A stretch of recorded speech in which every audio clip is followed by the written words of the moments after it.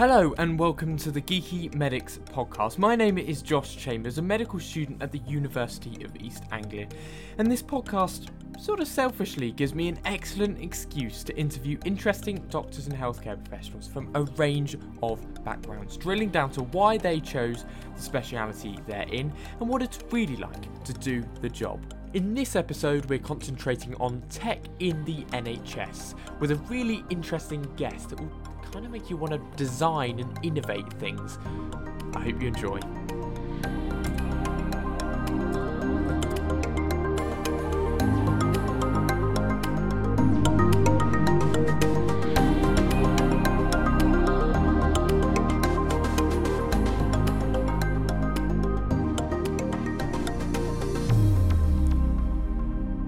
Our guest this week on the podcast is Professor Tony Young.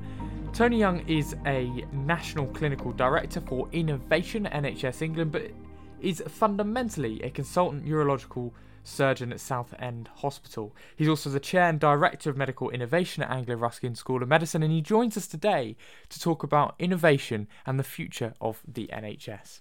Professor Tony Young, thank you for joining us on the Geeky Medics podcast. What soon will become clear is you've had and have an incredibly varied career. What's a typical week like for you? So I don't think there is such a thing as a typical week. It's all so varied. So I'm still a consultant surgeon in the NHS. So at the moment, every other week I do 3 days clinical, which is an all-day outpatient clinic, an all-day operating list, a ward round, admin, and tidying up other things in those 3 days, as well as my on-calls get done then generally. I'm also the Chair and Director of Medical Innovation at Anglia Ruskin University, the new medical school there. Yeah. So I spent some of my time at our medical school in Chelmsford with the students there, but also in a leadership role. And spend some of my time in central London at Skipton House, which is the headquarters of NHS England, and a series of meetings. Those might be with external companies. I see probably more than 1,000 companies a year that beat their way to the door of the world's largest healthcare system to show them the latest, greatest things. So I get to see all the new toys, the new exciting things before they're in the shops. So it's like getting to see the premiere of the latest blockbuster film a few months before it's out, sometimes years before it. You'll get to see it, which is a great. So I get to almost horizon scan of what's coming on in the future in early stage technology. But then there's lots of internal meetings. I'm the senior clinical advisor on healthcare innovation as well, not just at NHS England, but at the Department of Health, so across government. It's the great. I mean, my job at NHS England is one of the greatest privileges of my life. You know, a clinician been put in a leadership role for a whole nation's healthcare innovation. And for someone who loved tech and innovation and invention and everything across the life sciences sector, it's like a dream. And so a whole range of things, international things in London. I still love. I did one the other day in theatre. So I'm a urologist who does endourology. So I do laser prostates. That operation is called HOLEP, and kidney stones largely, but I do some other things too, as well as general urology. And lots of my colleagues get a bit concerned, and I can understand that, about the really huge prostates, the plus 500 grammars that we have, because they are, that's the size of a large orange, really. Yeah. And but once you know how to do it with a laser, it's still the most beautiful technical thing to do. So I still have a great love and passion for the actual, the technical side of surgery. And, and when you see that person in outpatients and they'd had their catheter for a year or two, and suddenly they're free of it, they're free of the problems and the side effects that was causing, and they can wee again and or not get up at night or something. I kind of go, it's one of the reasons I get up out of bed. It just is. So it's I wouldn't change any of it. I know it's busy and it's mad, and I keep going, it can't carry on at this pace. Do you know, I recall one of my consultants when I was a houseman in 1994, a long time ago. I did my house job, And I was complaining about the hours. Now, then we did used to do long hours, unlike the protected ones, and you would do a 72-hour on-call weekend and various other things. And I'd done a long week, and I was exhausted. And the consultant looked at me and said, "Tony," he said, "you don't know how good you've got it. You wait till you become a consultant. It just gets busier and busier." And he was right. I often, if I'm on call at a weekend now, I'll do over 100 hours in a week, and it's exhausting, but it's exhilarating too. So I think we'll concentrate on your role as Director of NHS Innovation within the National Health Service England. What is innovation? I mean, I know it's a sort of a catch-all word. What is innovation? And within that, what is your role as the Director of Innovation? First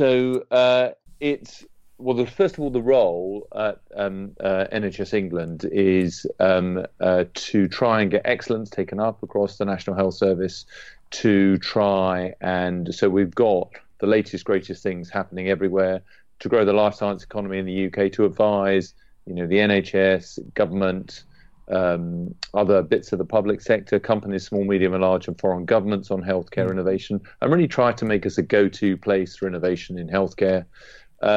Innovation is in the NHS has defined it a while ago. People come up with different definitions all the time, but essentially it's lots of people think it's invention. It's not. It doesn't have to be a brand new invention. It's invention plus adoption plus diffusion, in my view, because it's not an innovation unless it's been taken up across the system. You could have the most amazing invention on the planet, but if only one place is using it or no one's using it, then it's not an innovation. It doesn't change anything. And an innovation just has to be new in the NHS to that place. Yeah. So it could be being used in other centres, but you've not used it in your centre yet, and then you take up what they've been doing. So that's an innovation for you. So I think it's something new that you take up and adopt across your system is how I would define it. I mean, obviously, since 1948, we were innovating ever since the sort of foundation of the NHS. Sure. How do we get those ideas that you mentioned right to the front line of the National Health Service? That process, I can imagine, takes years, and you are involved with that. But how do we get there from an idea to actually something that's useful to patients? There are countless examples of that. So I think it was and the NHS has got a great track record in this space. So I think it was, I want to say 1949, but it might have been 1950, the first intraocular lens developed at St Thomas's Hospital in London. Of course, 1952, 53, the DNA discovery. Of course, the NHS has now led the way with implementing that. We, decoded the whole genome in 2000, and now we're the first country as of last year that's rolled out whole genome screening for rare diseases and now cancer that we're looking at. So we're applying that. But it's taken 50 years to develop the technology to allow that to happen in the genome field. The total hip replacement was an NHS invention. In vitro fertilization, the first test tube baby, Louise Brown, in the 79, but I'm not sure of in the 70s for sure. And so a number of things that have come forward that are notable and have been world leading and world changing. But there are lots of innovations, of course, that take a bit longer to come through. You might look at things like the laryngeal mask invented by Archie Brain, who was a clinician to the west of London in Reading, and it became the most commonly used anaesthetic airway on the planet. That came out of an NHS clinician, and it took him, I think, it was probably into widespread clinical practice from the initial idea about 10 years. But, because you've got to change practice and things. So, and there are some things, of course, that never get taken up and some that get taken up rapidly. It's not easy. It's not straightforward. There are many steps and there's no one simple way to make that all happen. But there are a number of things that have been put in place, a number of mechanisms that support this. So at NHS England, we lead something called the Accelerated Access Collaborative, which it brings together a number of key stakeholders across the system, chaired by Lord Darzi from Imperial College London, and the chief exec is my boss, Sam Roberts, who heads that up. And that looks at how can we really do exactly what you said. How do we get things taken up quicker across the system? And we've put a number of proposals in place, a number of support mechanisms to help make that happen, ranging from we will help you test and trial it and evaluate it. And once you've got the evidence and it's proven, particularly nice level evidence, and it makes a significant difference to improving quality of care, improving outcomes, reducing costs, so more cost efficient, then it can go through what we call our innovative technology payment system. And we're now nationally commissioning some things, and we've put several things through that now. And we're showing that we can rapidly adopt across the whole system some of the latest, greatest technologies and make it available to patients. And I should say, no country on the across the planet that I'm aware of has cracked this. There are everyone's trying, everyone's testing these things in areas, and we're quite happy to learn from others and see what's worked there and pick up their insights and what works in their system and apply them to ours. We did that with something called the Academic Health Science Networks, 15 regional organizations across our country that bring together academia, healthcare, industry funders to try and help us address the grand challenges we face and promote the uptake of innovation across the NHS.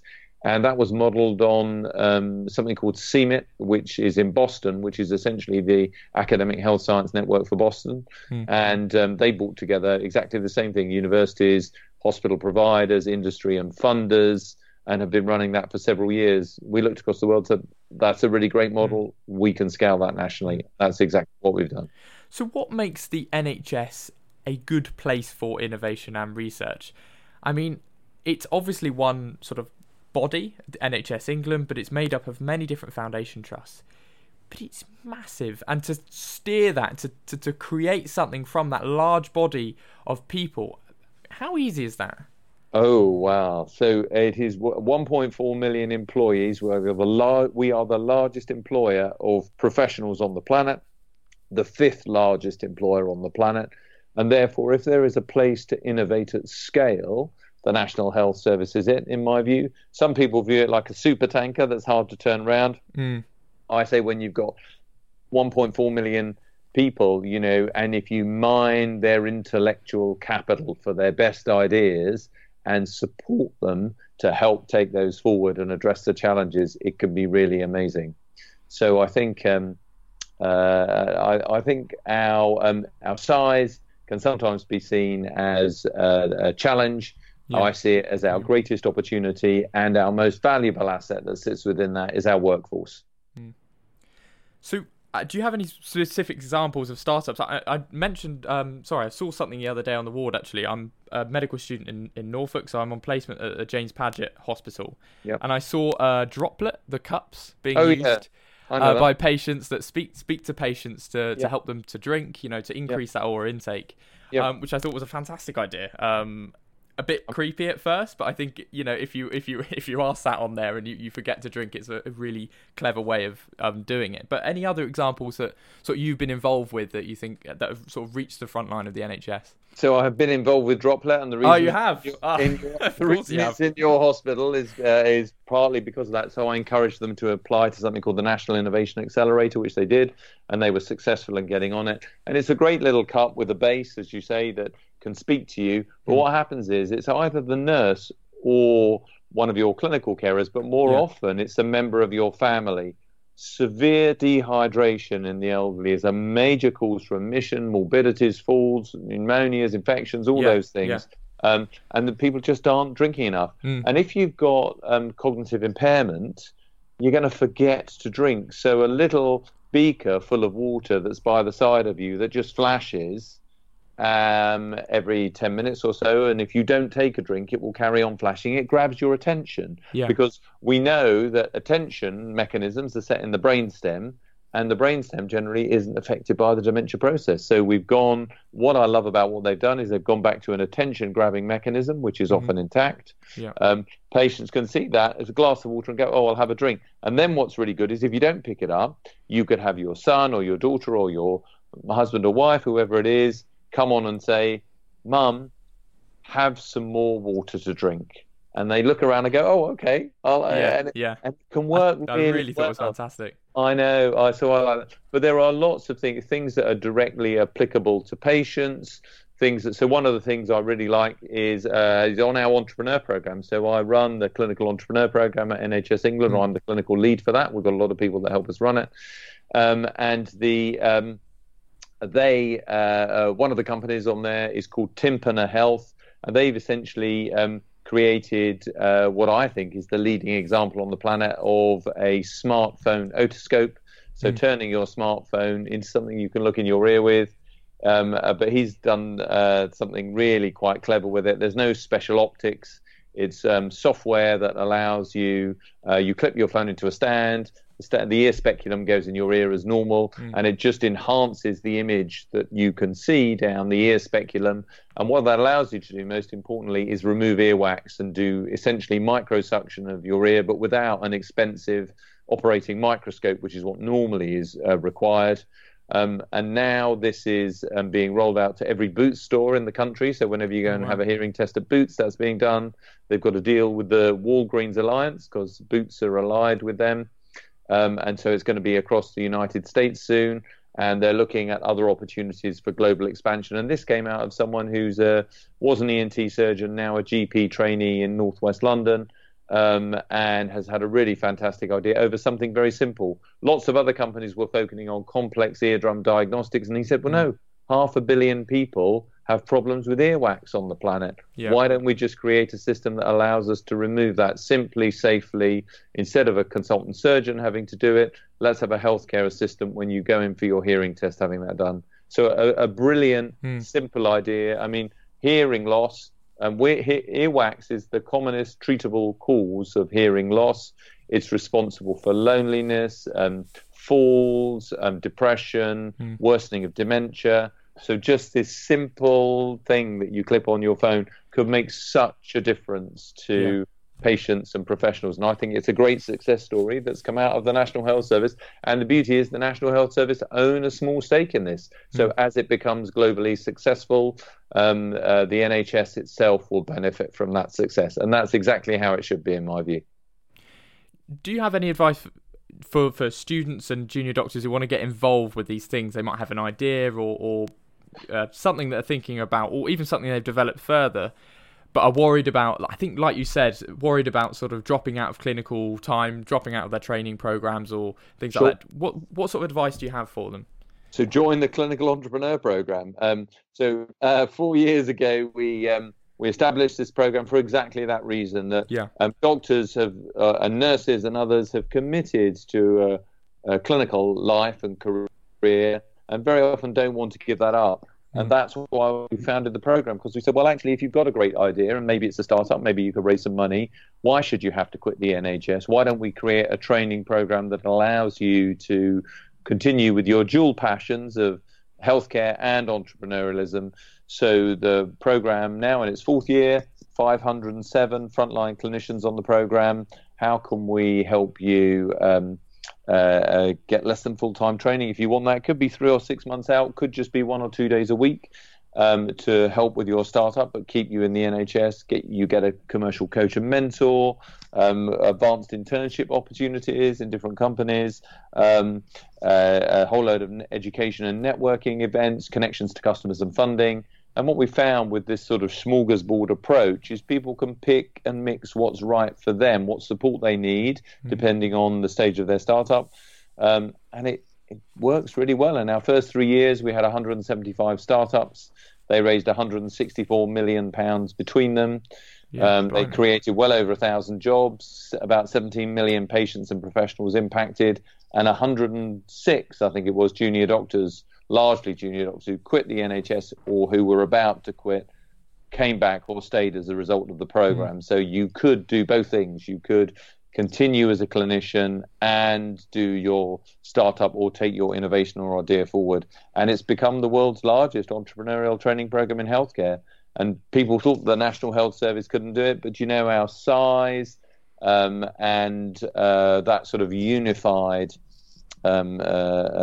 structure that we have has allowed us to do what no one else has been able to do before. And of course, this program is helping other people, exactly as you said, balance that clinical time and more opportunities that the NHS can bring. I mean, you obviously didn't have the NHS program that you're setting up. How Correct. did you get where you are now? I mean, you're an innovator yourself. Is this always something that's been sort of in your bones, or is this something you've just, I don't know, developed over time? So I've done 4 startups myself, raised about 5 million in private sector funds for those, and exited, and I did that all alongside my surgical training. You're right, but it was hard, and I had to fight the system my whole way. And if you could see the scars on my back, you would see what a journey it's been. But the beauty of the offer that Sir Bruce Keogh made me when he was medical director was, he said, Tony, we want you to come to the centre and shift it in the direction you're going in. So having fought the system my whole life, suddenly I was invited to come to the system. Yeah. No, I don't know about that. I think I've been invited to and given the privilege of coming to the centre to try and say, we've tried so many things before, and lots of it has helped, but actually we need to do more. We need to do things in a different and a new way. And actually, we haven't tried entrepreneurialism. We haven't tried. And one of the beautiful things about entrepreneurialism, it allows you to fail. Now, in healthcare, failure is a very serious thing. We want to keep that to a minimum. But if we look at evolution, if we look at the commercial world and startups, actually, failure is an important thing. Evolution runs thousands, tens of thousands, hundreds of thousands of experiments. Most of them fail, but occasionally you get a little mutation that makes a real difference and things evolve and grow on. So if we're not testing and trialing things properly and appropriately, with the acceptance that maybe sometimes they might fail, then we're not going to be allowing the latest, greatest things to come forward and finding out what they are, because we haven't got a system and a structure that allows us to test, trial, do that in a safe and appropriate way, but also a safe and appropriate way to allow failure and say, this isn't working. We need to stop this now and go and try something else. And that's fine. And I think that's what entrepreneurialism does. It gives you permission to fail in a safe and appropriate manner. And I think that's a really helpful thing in healthcare, and we need a bit more of it. I'm going to play devil's advocate now, because I suppose these are great ideas, and people will think, wow, these cups, droplet, that can really help patients on the front line. But to what extent do these ideas actually help patients? I mean, for example, I did a degree in genetics last year, and our advancements in genetic technology, our SNPs that we're discovering, the genes related to conditions are useful for Correct. research, but are they affecting patients on the front line? If we take technology as another example, fine, all these things that we're talking about, the otoscope, sound fantastic. But actually, on the front line, the technology that junior doctors are using is a bit rubbish. How do we overcome this? I almost don't agree with anything you've just said. I'm sorry. So genetics is of no use? No, that's not true at all. Rare diseases, the 100,000 Genome Project, an investment from our government, first country to screen 100,000 whole genomes. And what has that led us to discover? It's made a massive difference. Look at the Genomics England website. Look at the clinical case examples they have got on there of children very often who were undiagnosed. We didn't know what was going on with them. And whole genome sequencing has allowed a range of diagnoses to be made, and then new treatments started. And people who've been cured as a result of a condition that wasn't even expected. So in rare diseases, in people with a condition, but we didn't know what the diagnosis was, whole genome screening has had a real benefit. Looking at cancer too, genotyping your cancer, so is it going to be sensitive to a particular form of treatment or not? And we're the first country in the world to roll that out. So I can't accept the premise that it makes no difference. Has it been overhyped? Of course. lots of things are overhyped, aren't they, for all sorts of reasons. There was so much promise, and it's going to make a difference tomorrow in 2000 when we first sequenced the whole human genome. And here we are 19 years later. And as you say, it's not lived up to the initial hype of what there was. So I do accept that. But it doesn't mean there aren't some really massive advances and the potential benefits of personalized medicine. The cost of, we could do, I think, the cost of genome screening in 2000 when it was first done, you could have done 20 whole genome screens with the whole NHS budget at that point. And now it's dropped. It's way less than $1,000 now, and falling even more. And eventually, the costs are going to, it'll be the same cost as having a scan done for something. The question is what do you do with that data and how do you interpret it and take it forward? So I think there's a whole lots of promise, a whole range of potential opportunities for the future. I think many of it has been overhyped, often not by the scientists, often by other groups and things, but it's got some very specific benefits in that space. As for technology, of course, lots of hype in that too. Yes, is there clunky old stuff around, but then you might say, junior doctors don't like technology. They're all carrying it around in their pockets. Well, no, they're on their hopefully secure messaging platforms like Forward, the Forward app, which is on the NHS Clinical Entrepreneur Program, allowing you to send secure and appropriate clinical messaging between colleagues. There are also picture messaging options you can have within things like that to allow you to get appropriate diagnoses and referrals shared. So I think there are some things that have been done and taken forward that we could have done better, sure, and that's always the case. There are some really exciting things, from wearable sensors to point-of-care diagnostics to new, connected devices, condition-specific apps and platforms. You look at My COPD, which was the first ever endorsed NHS app, and we've nationally commissioned that. I think I'd have to check the data, but it's tens of thousands, it may be even over 100,000 licenses now that have been sold for that in the National Health Service. And we've got patients with COPD who are trained, educated, monitored on that, and it's helping to prevent admission and reduce the number of times you come into hospital with an exacerbation of COPD. So we can utilize technology in certain ways. There's no one-size-fits-all process, and I think you don't just have to personalize medicine, you have to personalize the technology to the individual. Not everyone's going to want to use their smartphone or their tablet or their laptop. And I think we have to make sure you're always going to have that human interface, that ability to go see someone and connect with them. But a really nice example from Australia that they've done in the last 2 years, stunning. I think Tim Kelsey, who heads up their digital health facility for the government there, has been responsible for that. They brought in an electronic healthcare record that's controlled by the patient.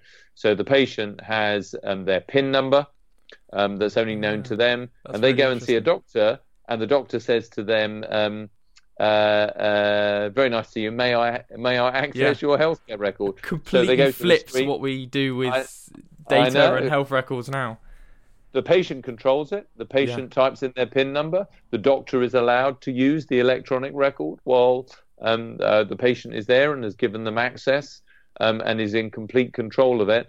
And they thought they were ambitious, and they thought, 89% of people would use it, and probably 11% of people in Australia wouldn't touch it. And in fact, the data is it's 91% of people have embraced this across the system within 2 years and are regularly using it. And it's just 9% of the population who say, it's not right for me, I don't want to use that, I'm going to continue using the traditional methods. But that is a stunning uptake of new technology, and how fantastic to put the electronic record in the hands of patients. I think that's one of the leading examples on the planet of the rapid uptake of technology for patient benefit. Imagine, you don't have to ask for your test results. They're there. You can access and see them. I think it's fantastic.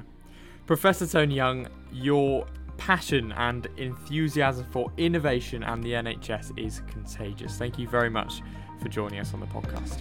My pleasure. Great to speak to you.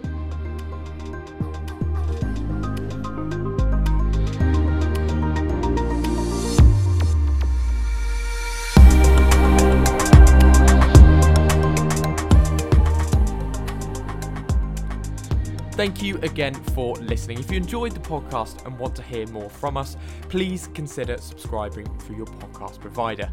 You can also follow Geeky Medics on Instagram, Twitter and Facebook. We'd love to hear from you with suggestions on who you would like to hear from next. There will be a short hiatus of the podcast while I concentrate on more pressing issues like my final exams in March. Wish me luck. But rest assured, I have some interesting guests already lined up for April onwards. As ever, thank you to the producers of the podcast, Alice Appleton and Dr. Lewis Potter.